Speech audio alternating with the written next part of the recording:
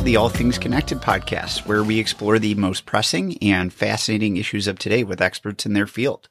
This is Jared Hocking. Well, my last episode was released on July 28th, which is less than 2 weeks ago, but it feels like much longer than that. And I know that you've been eagerly awaiting new episodes, so I'm excited to bring you today's conversation. I think the timing of today's conversation around the role of individual and institutional racism in our society, with a focus on the United States, is especially important given that the protests associated with the Black Lives Matter movement have largely died down. But given the facts on the ground, as you'll hear from this conversation, that, for example, study after study has found that all ethnic and racial groups use and sell drugs at about the same rate in the U.S., and if anything, white Americans have been found to use and sell at slightly higher rates. In some states, as high as 90% of the offenders serving time in prison for drug-related offenses are Black Americans. So there's obviously some serious racial biases occurring in our criminal justice system.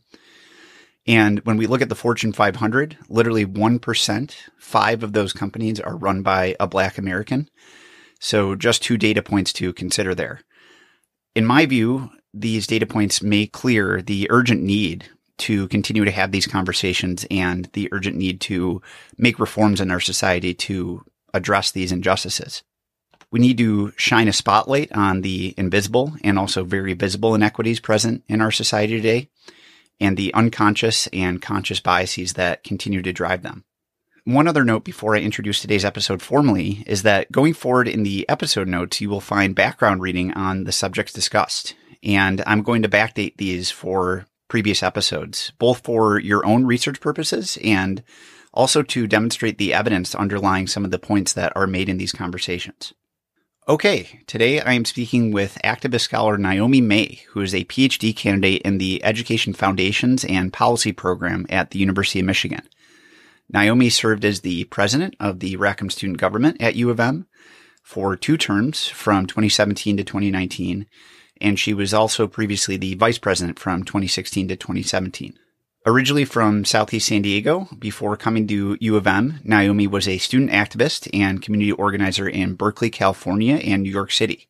She is currently working on her dissertation, which involves working with youth organizers of color in Detroit and highlighting how their educational activism can inform education policy and how communities, researchers, and policymakers can work together to achieve greater educational equity. So she is definitely a uniquely informed voice to discuss the issues we discuss today, namely the grave disparities and racial inequalities that we still see and Black Americans still experience today in American society, much as a result of our racially tainted past. And with that, I bring you Naomi May Wilson. Okay, so I'm here with Naomi May, who is a PhD candidate in educational studies here at the University of Michigan, where we both attend school. And I'm really excited for our conversation to go in depth on many of the topics that have emerged recently with the Black Lives Matter movement. Naomi, thank you for joining me for this conversation. Yeah, no problem. Happy to be here. Thank you. So we actually connected because you were recently on a town hall, a university-wide town hall called Constructive Conversations for Social Change, which involved you and other local and student activists and the president of our university and its chief diversity officer, Robert Sellers. And I thought of all the panelists on that conversation, your perspectives really struck me and resonated with me. So I'm really excited to talk about the racial injustices and inequities that are very prevalent today in American society and what reforms are needed to address them. And I've been doing a lot of research so that I can be informed coming into this conversation. And I know you already very much are, and you have a very unique perspective to share given your background and your focus area. And I wanted to start with a biographical question. So can you share for our audience what exactly is educational studies, the PhD that you're working toward? And can you also briefly touch on the work that you're doing with youth as part of your dissertation? Sure.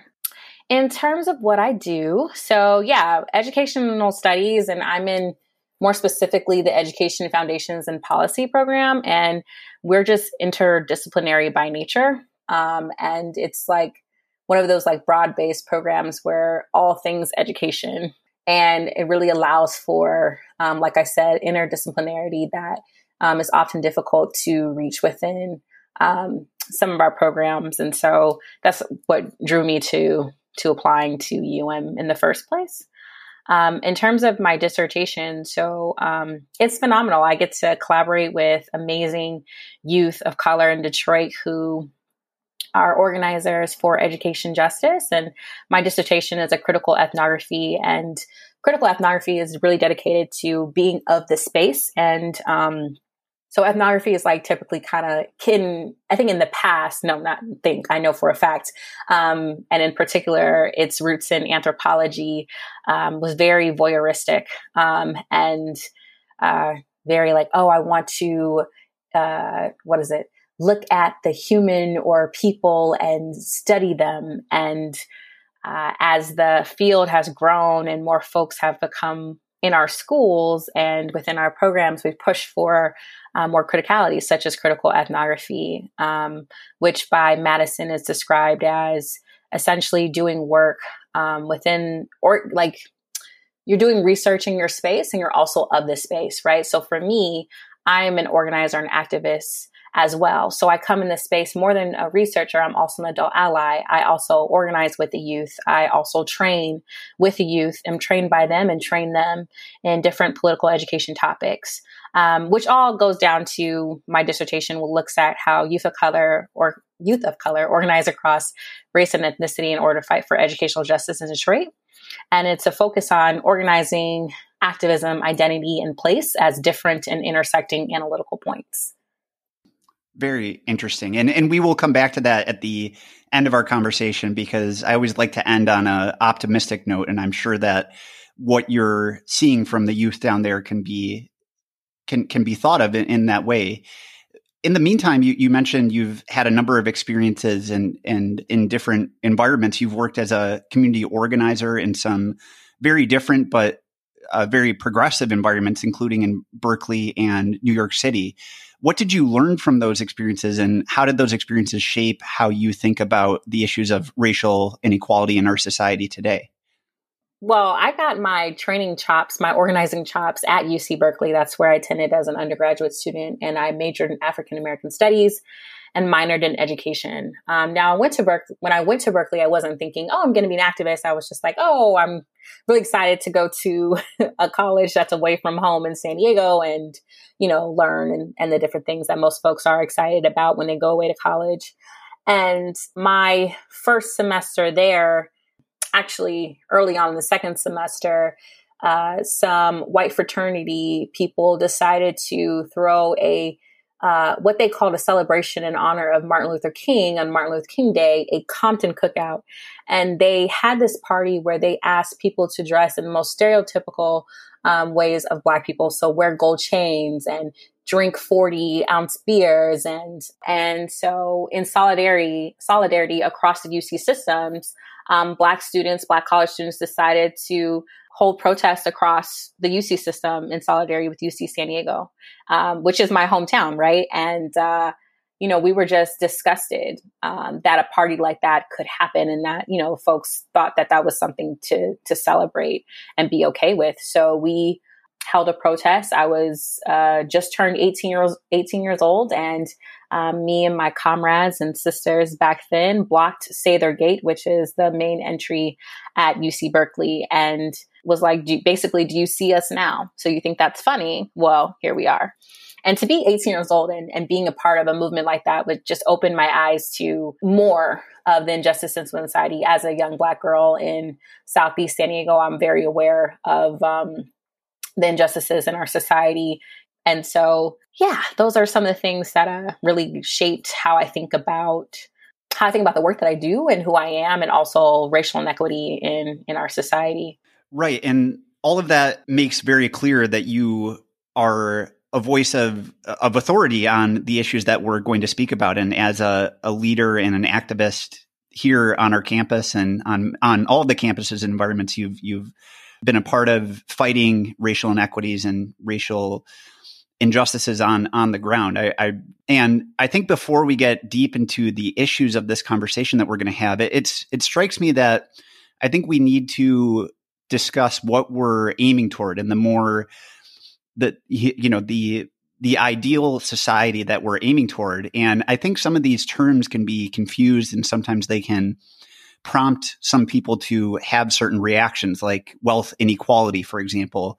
On the right, you get a lot of people saying, well, of course, there's going to be wealth inequality. So that leads me to ask you about how we think about this distinction between equality and equitable. And for context's sake, there's a number of different ways we can think about this. It could be equal opportunity provided to everyone, or equal treatment, which would be the definition of equitable, a just and fair society. Or it could be equal outcomes, where everyone is in the same place. So, and actually President Obama during his presidency, as a reflection of the political tides turning against this idea of equality and wealth, he made a shift to start talking less about equality and income inequality to more about providing equal opportunity to all Americans. So with that in mind, when you rather think about the type of society that you envision and we want to create for all Americans, for Black Americans, for white Americans, and everyone else, how do you think about these concepts of equality or equity, and what is your focus on?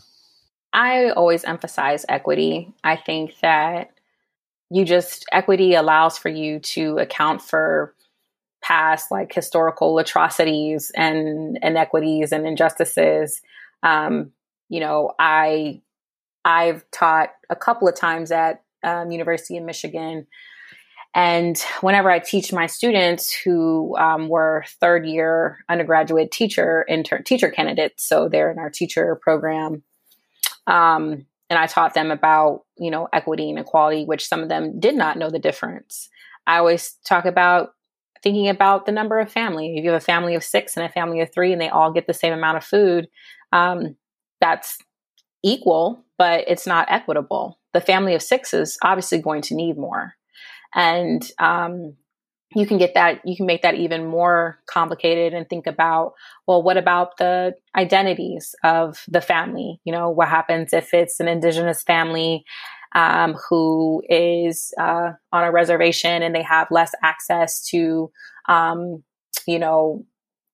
working technology, for instance, and then you compare that to a more affluent family and say that they're white and they're in the middle of, Ann Arbor, Michigan. What do you think about with equal and equity then, right? So the indigenous family on the reservation, they're going to need more access. And so for me, it's always an emphasis of equity because it accounts for the myriad of experiences and identities that folks hold, and in particular, the histories of this country and what communities need specifically. So for me, it's about specificity. So even thinking about, what we want to create for society, we often go into binaries, black and white, or straight or gay, or girl or boy. And we're just so used to, I would say, just lazy to operate in these binaries when, we're so much more fluid as human beings. We have so many more identities, and, it's really on us to be more inclusive, and also creating the opportunities for folks and passing the mic, what I call passing the mic, right? Like thinking about, the privileges that you may hold and who is more fit to be at that table or who is more fit to be in that position. If you think about whatever position you may hold, I can get into so many different examples, but that's like where I stand, I guess, at the basic level of equality and equity. Mm-hmm. Yeah, that makes sense. And to me, as you noted, the historical injustices that have happened in this country, which are sometimes forgotten or many people want to shrug off or want to forget. We're going to get into some examples here, and I will link out to some articles that I've read in preparation for this, but it's about reversing. It's not just moving in the direction where we're now going to create equal treatment of all people going forward. It's about reversing those long-standing, decades-long, centuries-long treatment of African Americans as a lesser race and reflecting of policy and reflecting of treatment in the criminal justice system that continue to show up today. And even if we focus on providing what's called equal opportunity to all Americans, what we're missing is we're saying that there's a hypothetical start point that we're now putting everyone at that really loses sight of these decades-long injustices that have been happening. And Ibram Kendi's work on how to be an anti-racist and his distinction, how he says that there's a real dichotomy between, there's no dichotomy, I should say, rather, between being an anti-racist or being a racist. There's no middle ground there. He makes this persuasive argument that people who want to believe I'm neither racist nor anti-racist, that they're creating a new distinction. And the way that this parallels with the equality and equity argument is he says that if you are not endorsing anti-racist policies, if you're not actively endorsing breaking down the policies and the treatment, the unfair, unequitable, meaning unjust treatment of Black Americans in this country, then you're essentially endorsing the racist treatment. There's no in between there. And the way that I see it with this issue is that either you actively endorse that we're working towards an equitable society where we're treating people completely equally. We're not treating people unfairly based on the color of their skin. Unless you actively endorse that, then you're really on the wrong side of the anti-racist or racist argument. So I think when we're having this conversation, as you said, we're really focusing on making things just and making things fair and not necessarily trying to strive towards equal outcomes for everyone. Right. Right. So with that in mind, it's been more than 2 months since the killing of George Floyd, and around that time, the killing of Ahmaud Arbery and Breonna Taylor that sparked what is believed to be the largest protest movement in American history, which is the recent Black Lives Matter protest movement. And with the exception of Portland, the protests have greatly died down. And I don't know if this is true empirically, but it seems to some extent people are trying to move on. And actually, that's why I'm glad that we're having this conversation when we are, because I think this conversation continues to need to be had, and we need to put focus on this area. But it has seemed, at least over the last 2 months, to have awoken a kind of reckoning, a public consciousness around the need to reform many areas of our society, from law enforcement, rethinking of the police, and rethinking of how we're including people in academia, how we're making efforts to make corporations and every area of our society more inclusive and reflect this idea of equity that we just discussed. And in my mind, the criminal justice system is one of the first places we need to start. But with all that in mind, what has been your reaction to the seeming awakening of public consciousness around the idea of racism and anti-Blackness in our society? And what change do you hope that comes out of this movement? I mean, like I said on the town hall, this isn't anything new, right? And so when you ask about, or even when you use terms like awakening, it's from whose vantage point are you speaking from? Because it's not an awakening. For those of us who've been in this work, involved in justice work, or who hold the identities of Black, Indigenous, or Asian Pacific Islander, or Latinx, like, we are very much aware of these issues. We never were not aware of racism and anti-Blackness. I wish that were the case, but I agree, but it seems that it has really woken people up, and some of these things that have happened as a result of this movement are positive. The question is, will this have a long-standing effect, and will it be positive enough? So some of the things that have happened, public support for the Black Lives Matter movement has increased substantially. The Minneapolis City Council is closely examining and voted to disband their police department.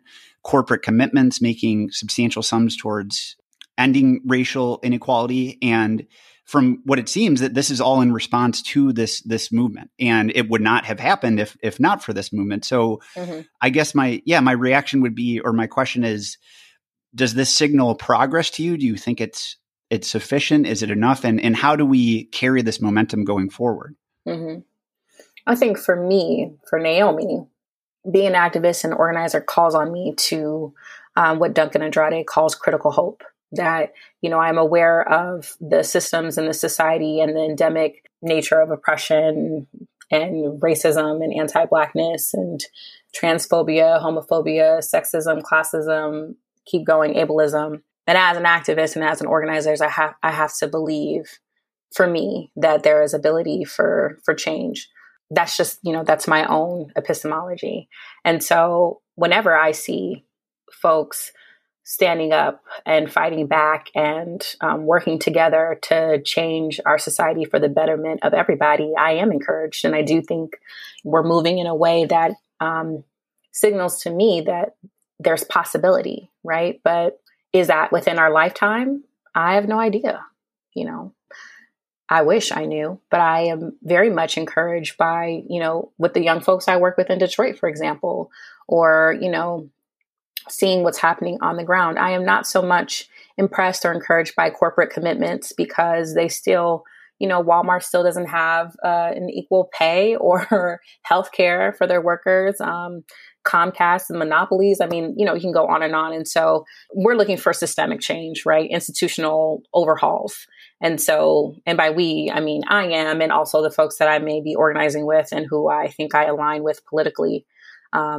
So what kind of systemic changes are you asking for? I think what a lot of people have been asking for, which is that, can humans be? Can we just be? Can a child play with a toy gun in a park and not be shot down without any question? Can a child go and get some Skittles and some iced tea and not be harassed and then killed, and then that person not spend a day in jail? Those type of things. Can a person lay on their couch after being an essential health worker and go to sleep and not be afraid that they're going to get shot and killed in their sleep and nothing happens to the police officers who killed her, Breonna Taylor? I'm looking for that type of change. I want, the youth who I work with in Detroit, I want them to, I want them to have childhoods where they don't have to spend their childhoods fighting, where they can just be. That's the type of change I'm looking for. I totally agree. And I'm going to make a couple points here that are very impassioned, and they are completely relevant to what you were just saying. And this, as I said at the beginning of this conversation, I've been thinking about these concepts for a while. What our listeners should know is that race is not a biological construct. The way that whites over time have treated the justification for treating Black individuals and individuals with non-white skin is completely a social construct. And I want to grab this language from an article by Elizabeth Kolbert that I just read on the topic, because if we were to embrace science and we were to embrace the fact that all of this treatment that of Black people or non-white people in a different way because of decades of spurious anecdotes is completely wrong-headed. So I'm just gonna read this real quick for our listeners. So over the past few decades, genetic research has revealed two deep truths about people. The first is that all humans are closely related, more closely related than all chimps, even though many more humans are around today. Everyone has the same collection of genes, but with the exception of identical twins, everyone has slightly different versions of them. Studies of this genetic diversity have allowed scientists to reconstruct a kind of family tree of human populations. And this has revealed a second deep truth. In a very real sense, all people alive today are Africans. Very small, very refined genetic mutations in our skin's melanin that gave rise to differences we see today because of sun exposure and the adaptive ability to incorporate these genetic changes reflect differences in skin today. By analyzing the genes of present-day Africans, researchers have concluded that a tribe that currently lives in southern Africa and another tribe, the Pygmies, have a very long history as a distinct group. But what this means is that the deepest splits in human family are not between what we usually thought of as different races, whites or Blacks or Asians or Native Americans. There is no homogeneous African race, says geneticist Sarah Tishkoff of the University of Pennsylvania. It doesn't exist. The prehistoric humans who left Africa some 60,000 years ago giving rise over time to peoples of the world reflected only a fraction of Africa's diversity. So this idea that in some way we can tell something about a person based on the color of their skin is just nonsense. All of the different treatment of Blacks in our society can be traced back to this idea that somehow Blacks and whites are different. But the reality is we all descended from the same people in Africa 60,000 or however many thousand years ago. And we really share the same genes. The only difference is this rare mutation that allows people to have different skin. And all of the white supremacy that has filtered through our society throughout time is based on this false presumption. And another thing I want to say is that I was listening to John Lewis's memoirist talk recently, and he talked about how Mr. Lewis adopted the stance of total active nonviolence and channeling empathy for the people who were abusing him in the name of white supremacy. So my question to those people is, if you're somehow a white supremacist listening to this, who is the person who needs to re-examine their ideas about supremacy there? The activist who is just asking to be treated fairly, or the person assaulting them, abusing them, putting cigarettes out in their face? And there's a certain perspective I'm sure you might be able to share about, look at the way that we're being treated and look at what does that say about you? It doesn't reflect on us, right? Yeah. I think the thing about it is, people are more afraid to be called a racist than they are to actually be a racist. And the moment that you call someone a racist is the moment that it's like, oh my goodness, not me. I'm not a racist. I believed in what Dr. Martin Luther King said. I walked with Martin Luther King. They always run to MLK for an example. I pushed you, I think, more in the everyday. So it's yes, the violence, the physical violence that Black people and people of color are have been, and continue to experience in this country, but it's also the everyday violence, the concentrated poverty in neighborhoods. It's the inequitable access to higher education institutions. It's the homelessness that's pervasive. It's the way that we treat folks who are battling addictions, the way that we see the difference between cocaine and crack. It's just the way that, that there are hundreds and thousands of folks who are still in the prison system for marijuana charges when people are literally walking down the street smoking marijuana in Ann Arbor with no problem because it's now legalized. How does that make any sense? And so, it's all of that, and also the every damn day that people are experiencing the subtleties and the overt experiences and injustices of racism and xenophobia. In all of these disparities that we see in society, the reason that there is more homelessness and more poverty in certain communities of color can be traced back to the purely racial, purely racist policies that, right. And that's why my show is called All Things Connected. And that's a major there's a major through line here that we can draw. I just read this book by a researcher, Richard Rothstein, that documents the deliberate and continuous discrimination and segregation at the federal level, at the state level, and at the local level to segregate people of color, to segregate Black people into certain communities, into certain cities, and to deny them financing from banks, to deny them opportunities.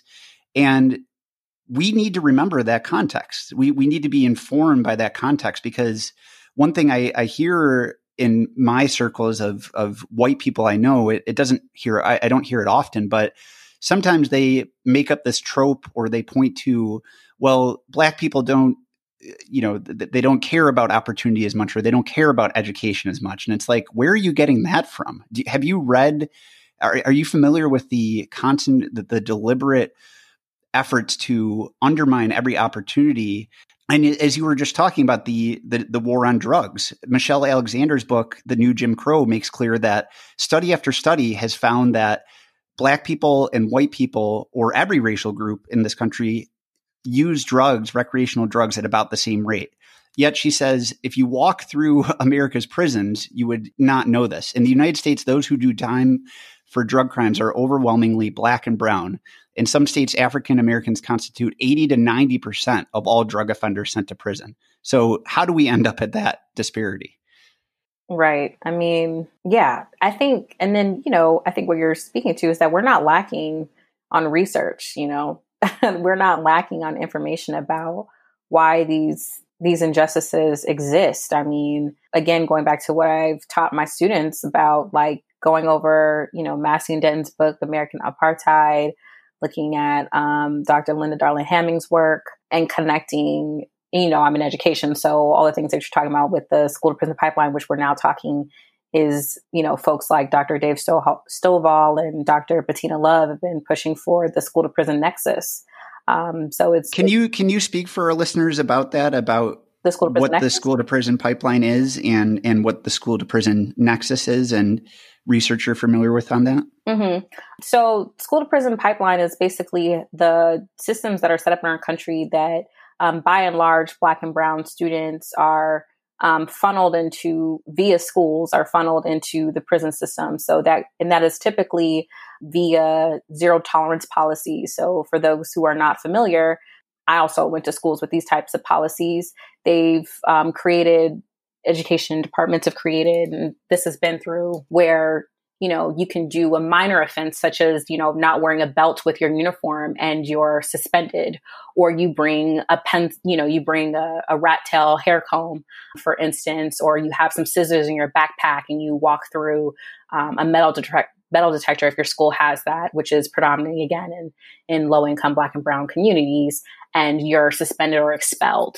And so that's typically how school to prison pipeline operates through different policies in our school systems. Once again, that is predominantly housed with Black and brown low income students. And so the school to prison nexus that, scholars, in particular, scholars of color have been pushing is that, we are, it is more than a pipeline. It is actually a system that is like all around for pushing students of color to be within the prison system, all the way down to, we've seen videos. And if for those who are listening haven't seen the videos, just search where there have been kindergartners with handcuffs because they threw a tantrum. What kindergarten do you know that does not throw a tantrum?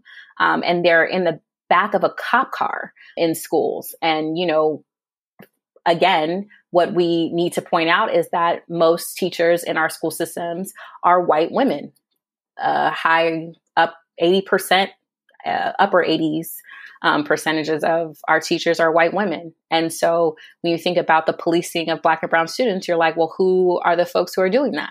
Right. And so it's a call across the board about the ways in which our systems are to punish, police, and surveil communities of color in our society.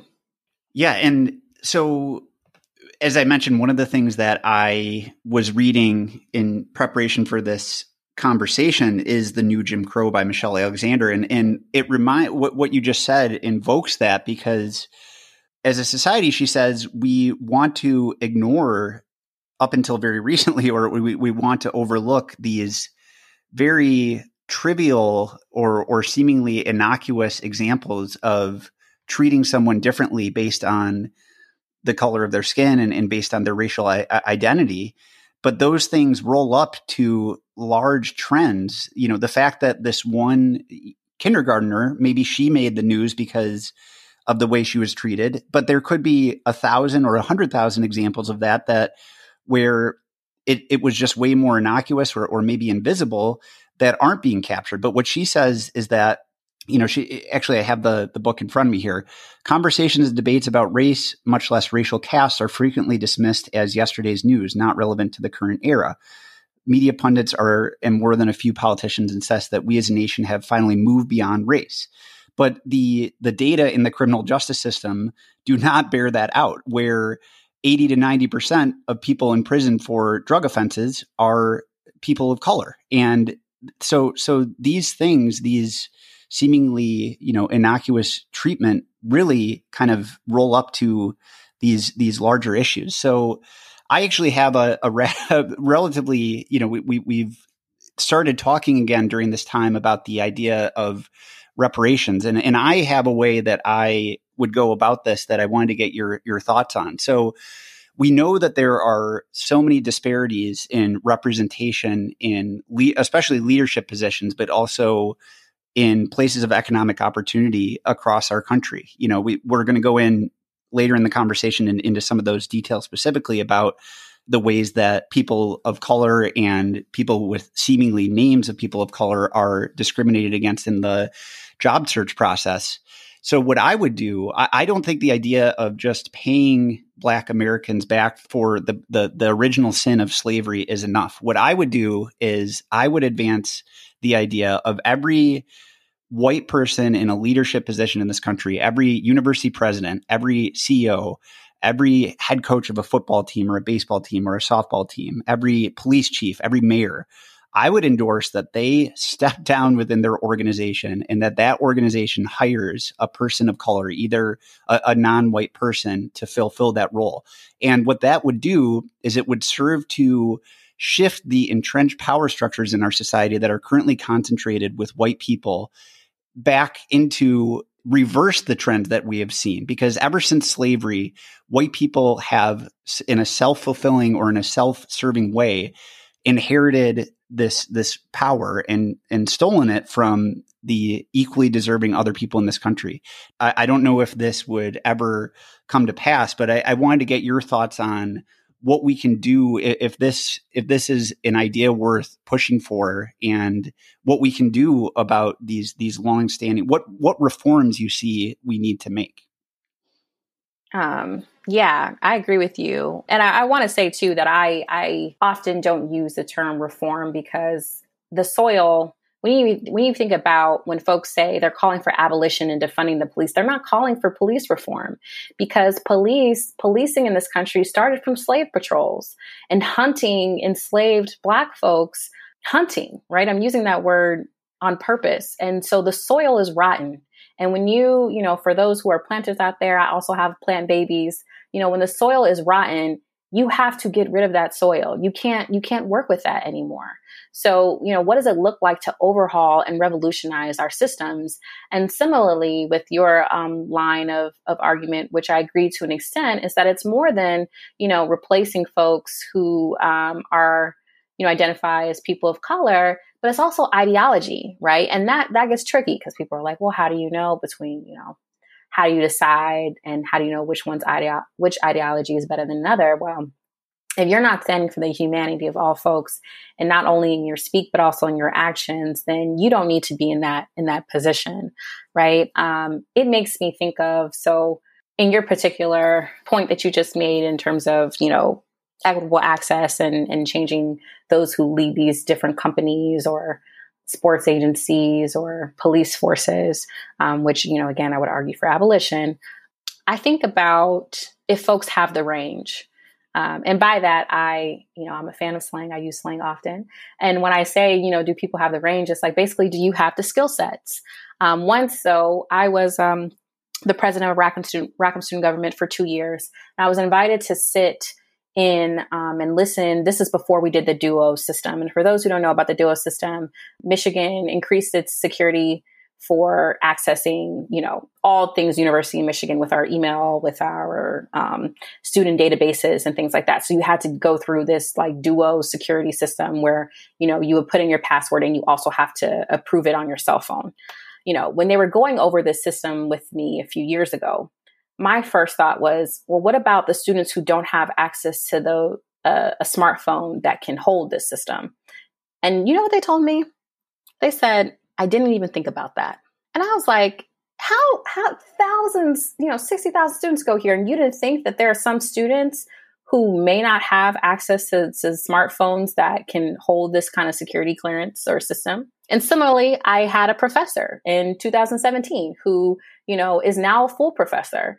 And he was teaching education policy.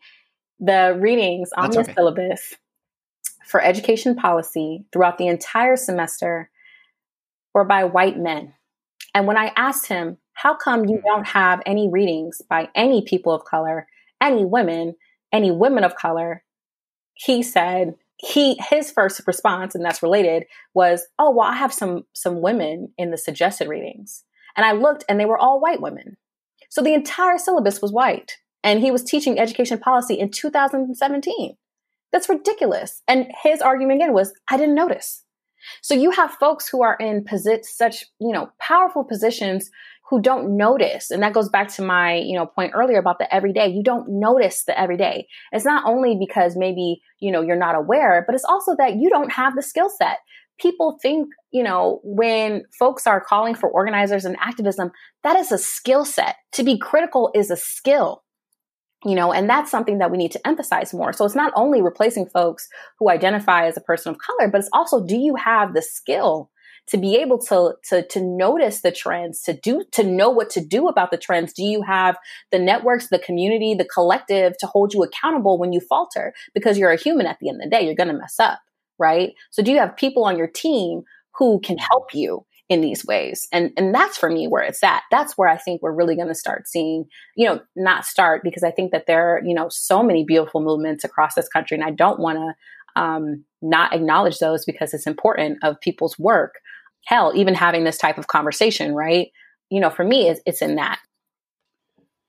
Yeah. Until we give so much opportunity back that has been over decades been denied, frankly denied and blocked from communities of color, from Black Americans, unless we flip that and give that back, then due to tribalism and due to in-group bias, we're going to continue to see the same things. And this is supported by data. So here's a study that I looked up before our conversation. Recently, researchers from Northwestern looked at data from 1989 to 2015 in hiring practices and found that white applicants received 36% more callbacks than equally qualified African Americans. And out of 500 companies in the Fortune 500, 1%, literally 5 Black individuals are CEOs of those companies. And this filters through the entire organization, through our entire society. If those leaders are white, and when they meet with someone, it's going to filter through, and the power structures that are so entrenched are going to continue to be perpetrated. And have you seen, I know diversity, equity, and inclusion has been a major focal point. Do you think that that's enough, or are there more radical ways that we need to transform this issue of providing back the opportunity to people of color and communities of color, which largely there are communities of color because our government sanctioned and guaranteed racial segregation in our cities. That's why there is a concept of communities of color. It's not by happenstance. Do you think that the focus on diversity and equity and inclusion goes far enough? I don't, because often those positions, for people who do DEI work, diversity, equity, inclusion work, are grossly underfunded, are grossly understaffed, are grossly undervalued. You have that as issues. You also, have very superficial implementation of these forms of justice, I guess, right? So, you have, it's similar to what was argued on the town hall. When we were talking about diversity, equity, inclusion, we were also talking about the fact that, you may have more Black students on this campus. You may have these different pipelines for more students of color to go to University of Michigan, but they're treated horribly. And, I have a little sister, a mentee of mine, who goes to University of Michigan as an undergraduate student. And when she first was coming to this school, I had another mentee also who I consider a little sister of mine who got accepted in here, and she's from California. And I told her not to come here because that she would not have a good experience.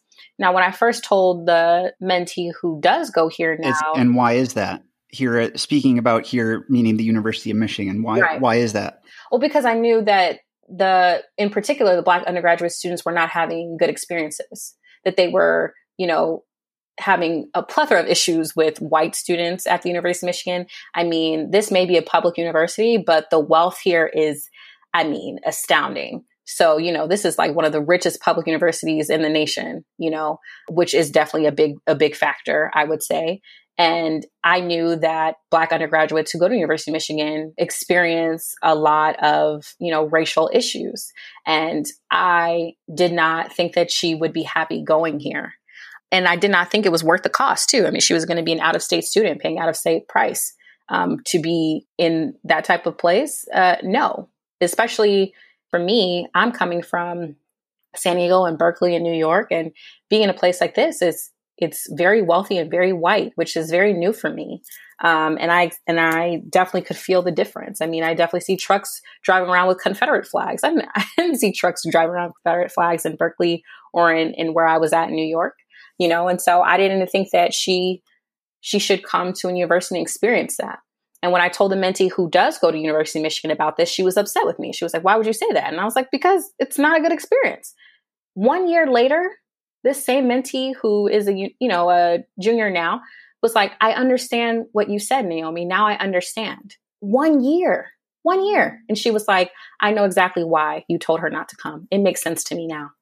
Well, do you think there's anything about University of Michigan in particular that makes it this way? Or is it just that our university is representative? Because our university is one of, when I think about progressive places in the country, I think about literally Berkeley and University of Michigan are probably the two first, and then Boulder, Colorado. So if this is the case here, if the white people in power are and white students are excluding and demonizing people of color in this way here at University of Michigan, then it is certainly happening in a much graver degree across the country. So this is not exceptional. What do you make of that? Right. I mean, it's not. But when you are paying for a degree or you're going to learn more, I would try to pick an institution where maybe I may experience that a little bit less. And there's always checks and balances or, pros and cons with that, because University of Michigan, because it's so wealthy, has, so many resources that can help students. Now it's up to each person to decide if it's worth the risk. At the end of the day, I didn't make the decision for the mentee who decided not to go here, but she heard what I was saying and saw the demographics of this university and was actually choosing between UC Berkeley and University of Michigan, and she chose Berkeley. And yeah. Here's another point, which, I didn't say this as forcefully enough. I think I should say it forcefully. If you are a white supremacist and you are in the face of John Lewis and you are putting a cigarette butt out in his eye as he's channeling empathy for you, as he's imagining you as a little child, the person that you become, who is the inferior race in that case, white supremacist? Who is it? And the fact of the matter, this connects what I'm going to say now, that white supremacy and white nationalism are extremely self-serving ideologies. It's not a coincidence that as a rise of, or with Donald Trump's rise, people who fear a more inclusive society feel their own place in society being uprooted. In fact, some of the most racist people in this country, you might find it surprising, are the people who are some of the poorest, some of the poorest people in the South in the country. And that's because they are in such fear. The only thing that they shouldn't take pride in, but they do, is their skin color. And it's an extremely self-serving ideology. And we need to be more explicit about that. Brian Stevenson, one of my heroes, a civil rights activist, says that there has never been a public apology to the people of color in this country. A more active embrace of the racially tainted past and our persecution of Black Americans. And until we acknowledge that this ideology is extremely self-serving, we're not going to, it's going to reinforce itself. So I'm curious what you make of these past 4 years and the rise of, in our country, we won't even acknowledge what happened at the church in Charleston or what happened in the Squirrel Hill shooting as acts of white terrorism and white supremacy. So what do you make of these past 4 years, and how does the Black Lives Matter movement provide a counterpoint, maybe an inflection point to it? It's hard. It's hard to make sense of the last 4 years because it's been so traumatizing. My goodness. And I have huge critiques of this country. And I feel like Trump is just illuminated what has been once again, the everydayness for a lot of people in this country and has exacerbated our issues even more. And so I think that, similar to your point about what you were calling self-serving, I'm also thinking too that this country survives off of and incentivizes individualism and privilege, and you honing in and a person honing in on that. I mean, even if we think about this pandemic, COVID, it's no surprise to me that we're in this position while, we still have climbing cases when other countries have been able to kind of get a handle on it. It's because we're in a country that emphasizes, you over everybody else. Take care of yourself, make sure that you're good. Make sure you're okay. It's so individualistic and it's incredibly sad. That's just one way to put it. And I'm sure you're aware of the racial inequities in COVID exposure or COVID cases and COVID deaths. Right. I mean, and that's a result of racial inequities in the health system, the way that doctors are making decisions about who gets what treatment, about who gets to be put on a ventilator. It's also a result of this concept called weathering. Are you familiar with weathering? No. So I'll link out to this in our show notes, but the New York Times did a researcher came on there to explain the 3 reasons that Black Americans are suffering higher rates of COVID. The one reason is that they are more likely to work on the front lines, to be essential workers, to work in essential businesses. And a lot of these essential businesses are not knowledge jobs because you and I have the privilege of being at a higher education institution where we might be able to work remotely. But many Black Americans do not have that privilege. And that's because the opportunity has been segregated and they've been shut out of opportunity for decades. The second are racial disparities in health decisions with doctors. But the third reason is a result of this phenomenon called weathering, which is that mistreatment and racism can change not only someone's psychology, but they can change at the very cellular level. And prolonged exposure to pollution, it changes, and this treatment and this pollution changes them at the cellular level such that their immune systems are more compromised. So those are the reasons. But yet Ibram Kendi points out that when people raise, COVID-19 is taking hold with more Black Americans, the racial response was to say, well, they must not be, well, that's because they're not taking it seriously enough. And there's this, I wanted to, now that we're here, I wanted to get your thoughts on this, that he says that we generalize concepts about Black individuals. In other words, we, as a society, somehow we've created stereotypes out of Black individuals, whereas with white individuals, we, especially when it's an undesirable trait, we individualize that. We say it's only a result of them. Do you see that in our society? Oh my God, yes. Yes. I mean, when you talk about that, when you think about, who's considered thugs, right? But, cops who are brutalizing folks are not considered thugs. So then again, another entrenched stereotype is that poor people are lazy.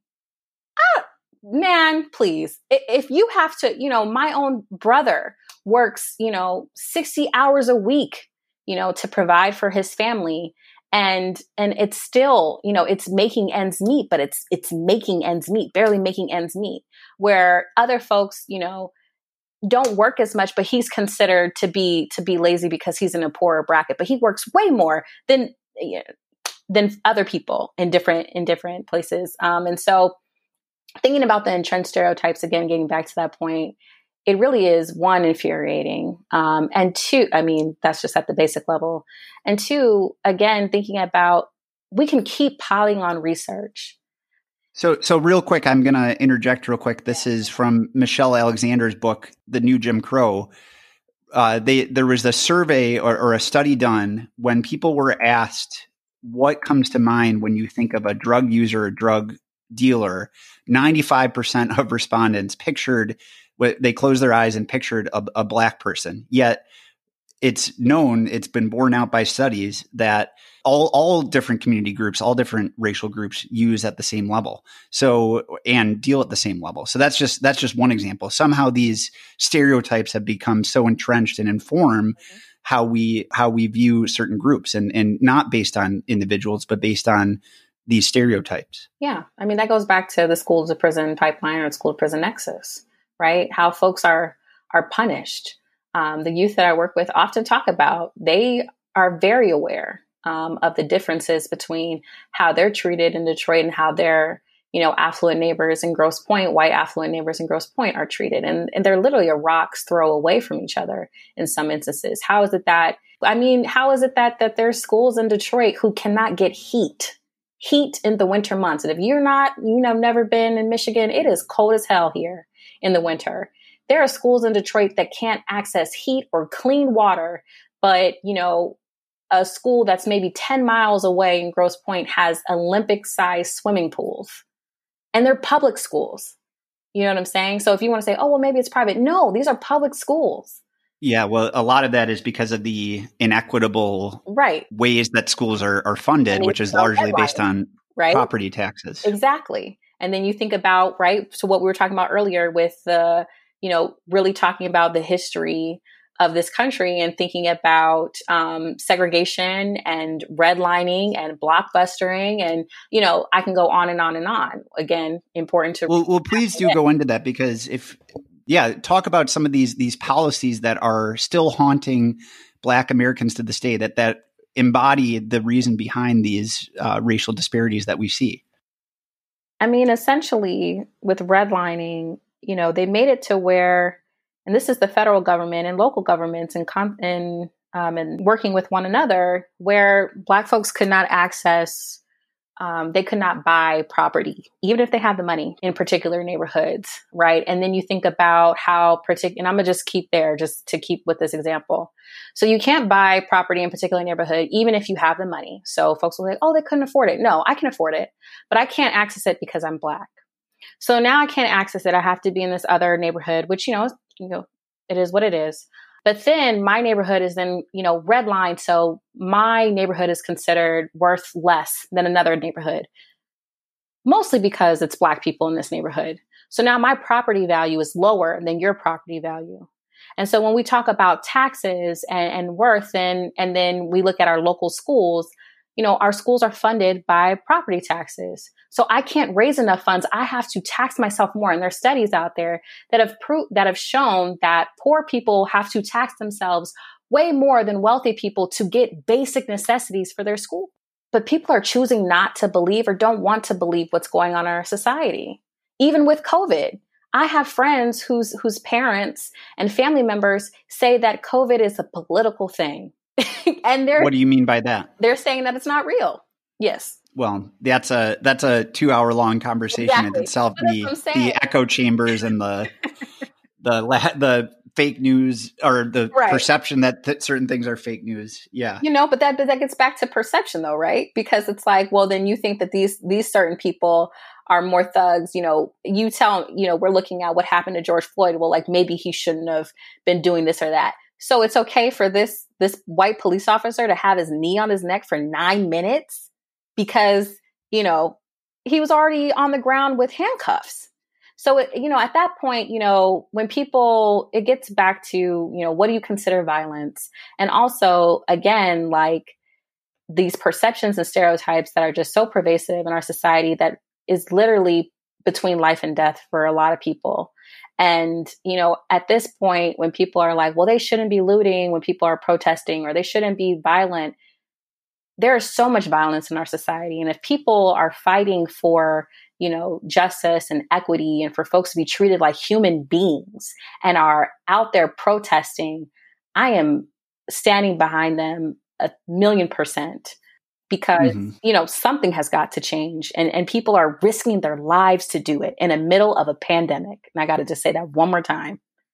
Yeah, there's a lot to consider there and respond to. One thing that struck me as you were talking about the redlining issue is there's this picture which is depicted in probably one of the more seemingly civil pictures that you might see. It's depicted in Richard Rothstein's book.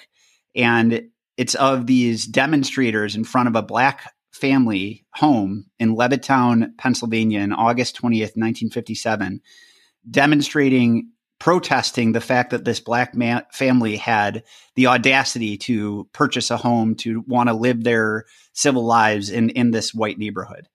And if you don't recognize that this discrimination and this is continuing to have repercussions to this day, then you're completely wrong. And that's actually, I do want to go to this idea that has been raised.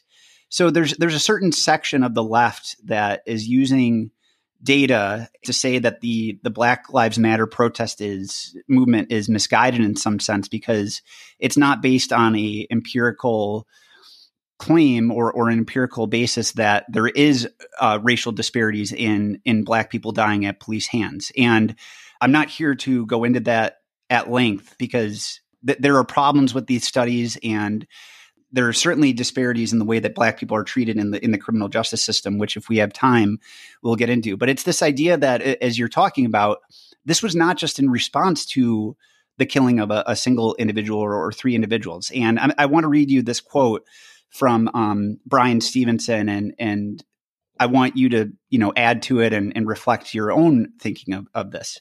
So he says, "This is not just anger over what happened to George Floyd or Breonna Taylor or Ahmaud Arbery.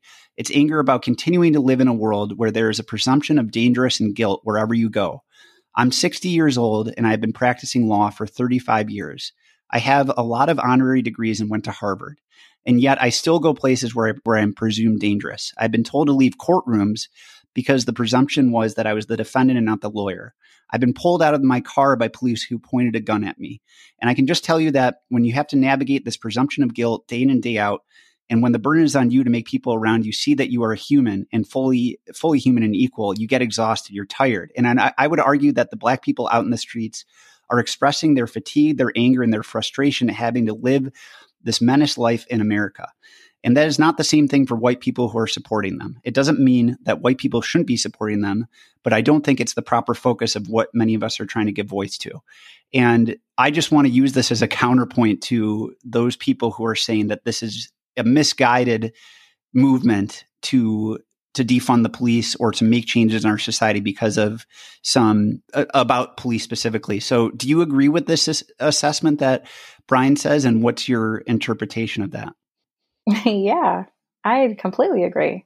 Because at the end of the day, again, like I said earlier, and also what I said on the town hall, this is not new. It's in our face again and again and again. Recently, it was the birthday of Emmett Till. Emmett Till, I believe, would have turned 79 years old this year. And Emmett Till was brutally murdered as a child for supposedly whistling at a white woman. And it came out a few years ago, that white woman, right before she died, said that she lied.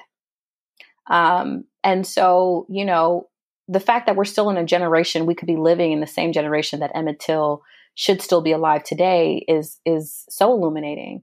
That means we're not that far from, lynching and Jim Crow, and we're still experiencing it in different ways, such as the three folks that were named and many more lives that have been taken at the hands of brutality, not only with police, but also everyday citizens who consider themselves to be some sort of vigilantes, like with what happened with Ahmaud Arbery. Yeah, and that's just a disgusting case, not only of what those civilians did, but also the fact that it took a viral video to even arrest someone. I mean, talk about an invisible thing. If that video had never surfaced, these prosecutors might never have even made an arrest in the killing of a totally innocent Black person who was jogging. And I'm here to say I've been on a jog before, and I've randomly gone in somewhere I probably shouldn't have been, and that just exemplifies the racism that's still here. And we can never bring Ahmaud Arbery back. We can never. There's casualties as a result of this that are countless that we can't bring back. I mean, he was jogging around his neighborhood, right? And so, and that's the thing too. Again, I'm getting back to the everydayness, and that's what this movement continues to be about, this resurgence and what folks are calling for, abolition. It's the everydayness. I want to just be. I want to be able to go play at a park. I want to be able to sleep on my couch. I want to go jog around my neighborhood. I want to identify however the hell I want to identify. You know what I'm saying? It's this obsession with policing other people, regardless of whether you're a police officer or not. Like, why? And, you see this in the everyday videos of people on the plane, you don't belong in this country to immigrants, or screaming at folks who identify as trans, or killing trans folks because they're trans. That is nothing. That has nothing to do with you. Someone jogging around a neighborhood has nothing to do with you. And yet, and still, you find yourself trying to police another human, and to the extent of killing them. And so, it's much more than police brutality. It is this obsession with treating people differently on perceived differences. And again, I want to emphasize the perception of it, because as you've been pointing out with these various studies that you're quoting, a lot of these differences are unfounded, and are very much steeped in stereotypes. And even when I teach the students, again, I go back because, I'm an educator, I ask them about, we talk about the differences, education disparities in our country. And a lot of folks run to cultural differences. And that to me is always so is so illuminating to me, because so many people lean on the fact of what they've heard, or even if their particular lived experience, which I think goes back to individualism, and, to a higher extent, narcissism. Because you experience these couple experiences now, this whole group of people is like that throughout this entire country. I mean, hell, this world. And so, yeah, it is much more than the lives that have been brutally lost and killed and brutally stolen from us, from, our society and our world. It is about the everydayness, and that people just want to be, and can they be? Wow. Yeah. It's extremely sad. It's extremely sad what is happening in the world that we find ourselves living in. And I don't think I made this point very elegantly earlier, but I think if people realize that we are 99.999 with infinite nines in there similar, as far as DNA wise, that we are all descended from Africans, that we are, as a white American, I am myself an African, because we all share a common ancestor. And race is entirely a social construct. It's not based in biology. It's not based in our genetics whatsoever. If you look at a black person's DNA and a white person's DNA, you could not tell, with the exception of this very small variation in the DNA, that we are different. And I hope that knowledge can bring people together, and that we can accept a common humanity. As I said in this article, it says that we are more similar than even many other species are. Our closest relatives are to each other, that we have so much in common. And that's why I think having these conversations is crucial. Now, one question, Naomi, that we haven't gotten to is this kind of idealistic. Is there anything you want to say on that before I move to the question? Yeah, I do want to say that, again, to your point, you said you hope that people accept what you're mapping out as our commonalities, how much we are similar more than we are different. The thing is, people are choosing not to accept. Like I said, study after study, talk after talk, interaction after interaction, seems to not cut it for people in this country. Even when we are putting out statistics and thinking about this pandemic, and if you just did these things, you just wore a mask, and people are refusing to wear a mask because it's their God-given right to not wear a mask inside of a grocery store, even though that can mean you're preventing, so many people from dying. That's where I think folks, again, bringing back to Black Lives Matter, are saying enough is enough. And it's been enough. People have been saying this for their lifetimes. We're still within generations of freedom fighters who have been saying enough is enough. And so, it's no longer hoping if people accept it. It's more of like, okay, well then we're going to revolution, protest, and fight for change then. Because clearly I can't reason with you because you're choosing to not be reasonable and you're choosing to be illogical. Yeah, if you take that impression and take that idea and couple it with the conversation that I just had with my professor, Ioannis Foufopoulos, about the ecology of disease and some of the human practices that led to this pandemic and other things that we are related to other species that we are doing that put us at danger, it appears from a distance that society is hanging on by a very slim thread, because I agree with you that it's not right and that we cannot tolerate such things this way to continue. And you actually sparked for me, you mentioned the kind of hypocrisy, it's my God-given right. Mm-hmm. And there's a real hypocrisy of people on the right that I have come to find, where they're now endorsing it's my God-given right to not be, for the government to not tell me to vaccinate myself. Mm-hmm. But, and there's this group that's formed called the pro-choice vaccination movement. Yet those same people believe that it's their right to tell other women in this country that they should keep their babies, right? That they should have no choice in that matter whatsoever, that the government should tell them what to do. Mm-hmm. And there's such a hypocrisy there that's like astounding. It's like people can see, they conform to their own beliefs about what's right and wrong without lining those two things up next to each other. It's like, okay, I believe that the government should not tell me that I should vaccinate myself, but I also believe the government should tell me that I must keep my child. Like, what do you make of that? And what does that say about our ability to, influence these people to treat people more equitably? I mean, jeez. I mean, it's illogical. Racism is illogical. You know what I'm saying? Like, phobia, it's self-serving. It's self-serving. It defies logic.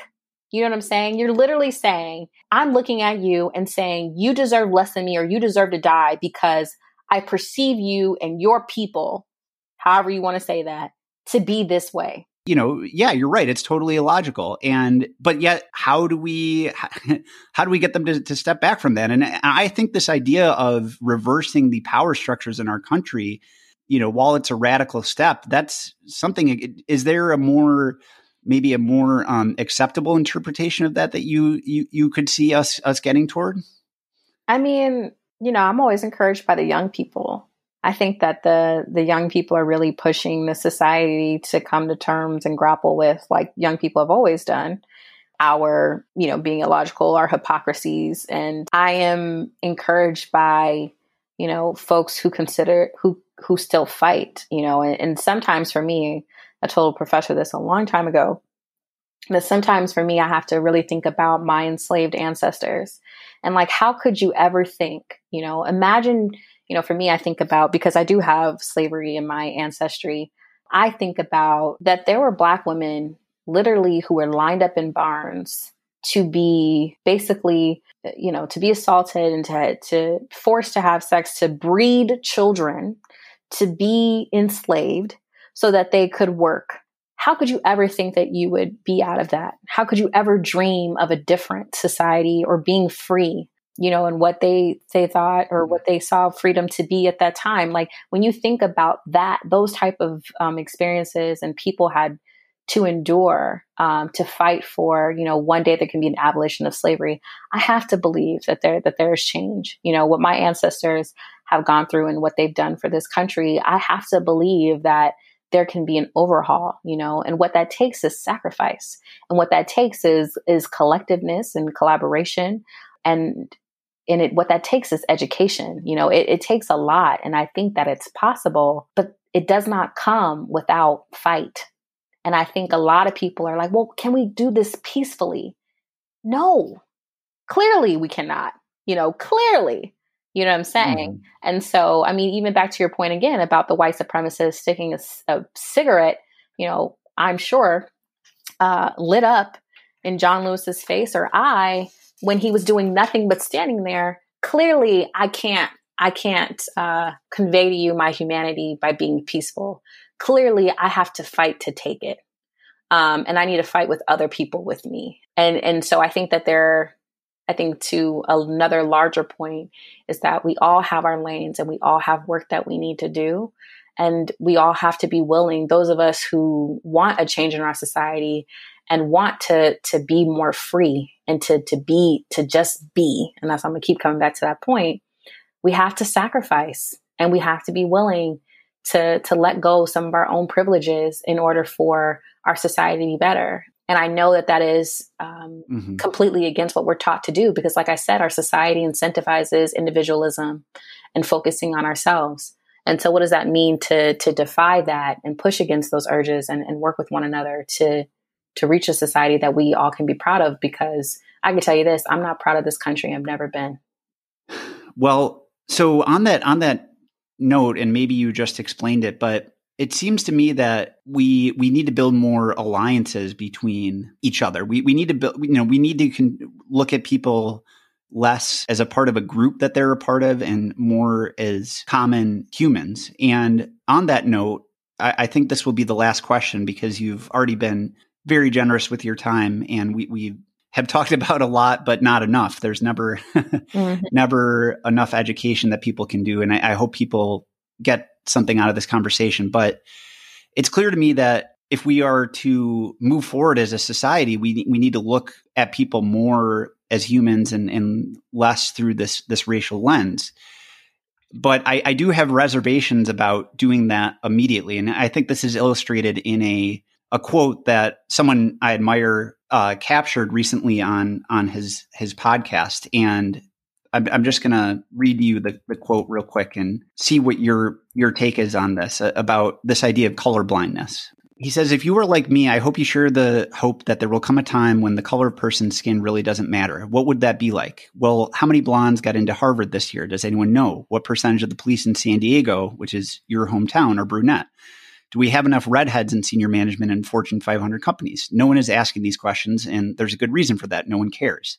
Imagine a world in which people cared about hair color to the degree that we currently care or seem to care about skin color. Imagine a world in which discrimination based on this took centuries to overcome and remains a persistent source of private pain and public grievance throughout our society, even where it no longer exists. What an insane misuse of human energy that would be. The analogy isn't perfect for a number of reasons, but it's good enough for understand what life would be like if the spell of racism and anti-racism were truly broken. The future we want is not one in which we all have become passionate anti-racists. It's not a future in which we are forever on guard against the slightest insult, awkward compliment, or the tweet that didn't age well. We want to get to a world in which skin color and other superficial characteristics of a person are morally and politically irrelevant. And if you don't agree with this, what do you think Martin Luther King Jr. was talking about? So what's your reaction to this and the idea of moving towards a truly colorblind society? I mean, I think that there's beauty in our differences. It's to not be treated differently because of them.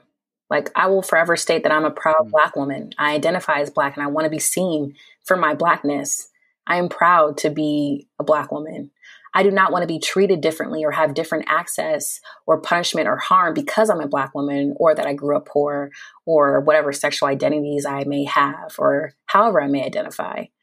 And so to me, we are human and we do share things alike. I don't want a Black boy to be gunned down because he's playing with a toy gun.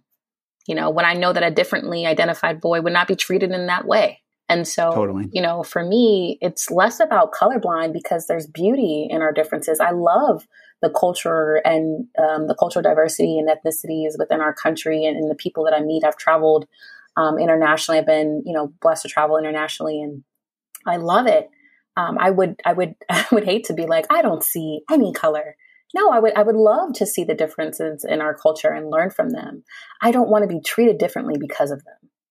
Right. So what does that mean to love and lift up our differences and to learn from one another and love one another because of that? Not because of that, but also in that, and not be treated differently or harmed differently or have different opportunity or access because of the way that we identify or the way we may look. For me, that's the important point.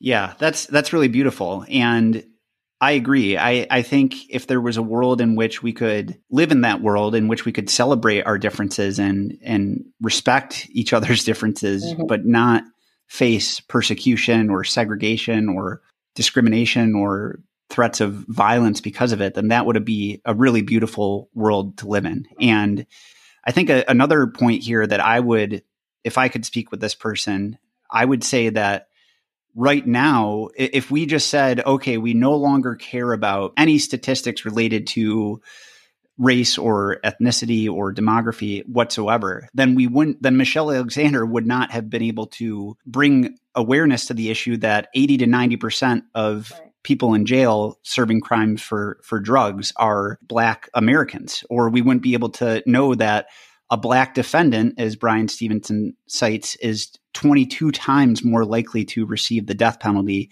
than a white defendant for committing committing the same crime. And that if the person who is killed is white, then that the defendant is 11 times more likely to receive the death penalty than if they're Black. Mm-hmm. So if we just act as if the last 150 to 200, 400 years really of our history that have resulted in the disparities that we're seeing today, slavery by a different name. In fact, the subtitle of Michelle Alexander's book is Mass Incarceration in the Age of Colorblindness. And she argues that this willingness, this wantness to act as if, some people act as if we've moved past racism has actually resulted in so many lives being destroyed and relegating many Black Americans to second-class citizenship because of this caste system. So that would be my take. But I want to give you the closing words on,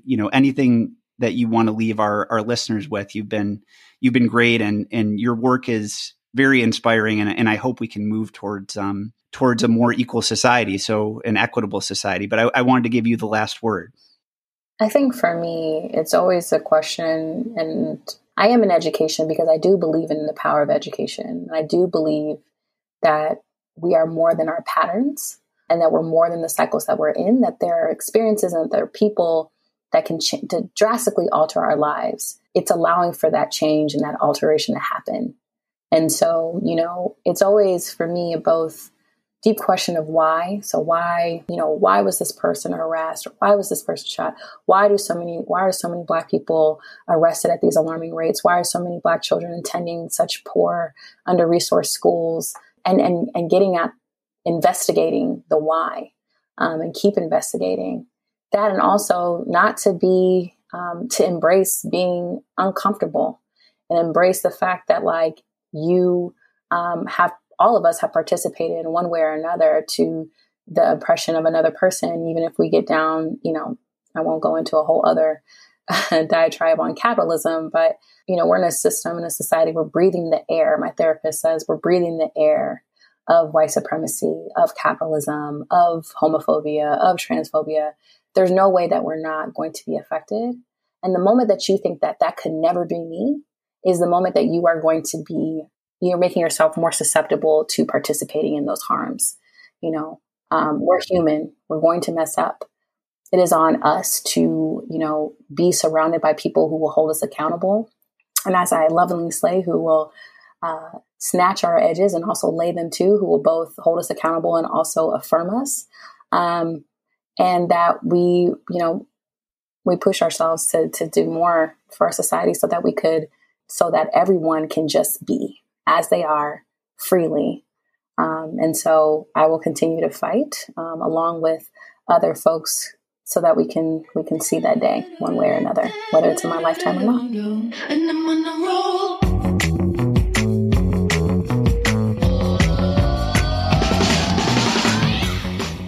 If you're enjoying the All Things Connected podcast, there's many ways you can show your support. You can write a review on Apple Podcasts or on Stitcher, wherever you listen. You can share it with a friend or talk about it on your own podcast. You can post about it on social media, such as sharing your favorite episode, or you can support it directly on Patreon at patreon.com/allthingsconnected. Thank you very much. Your support is much appreciated.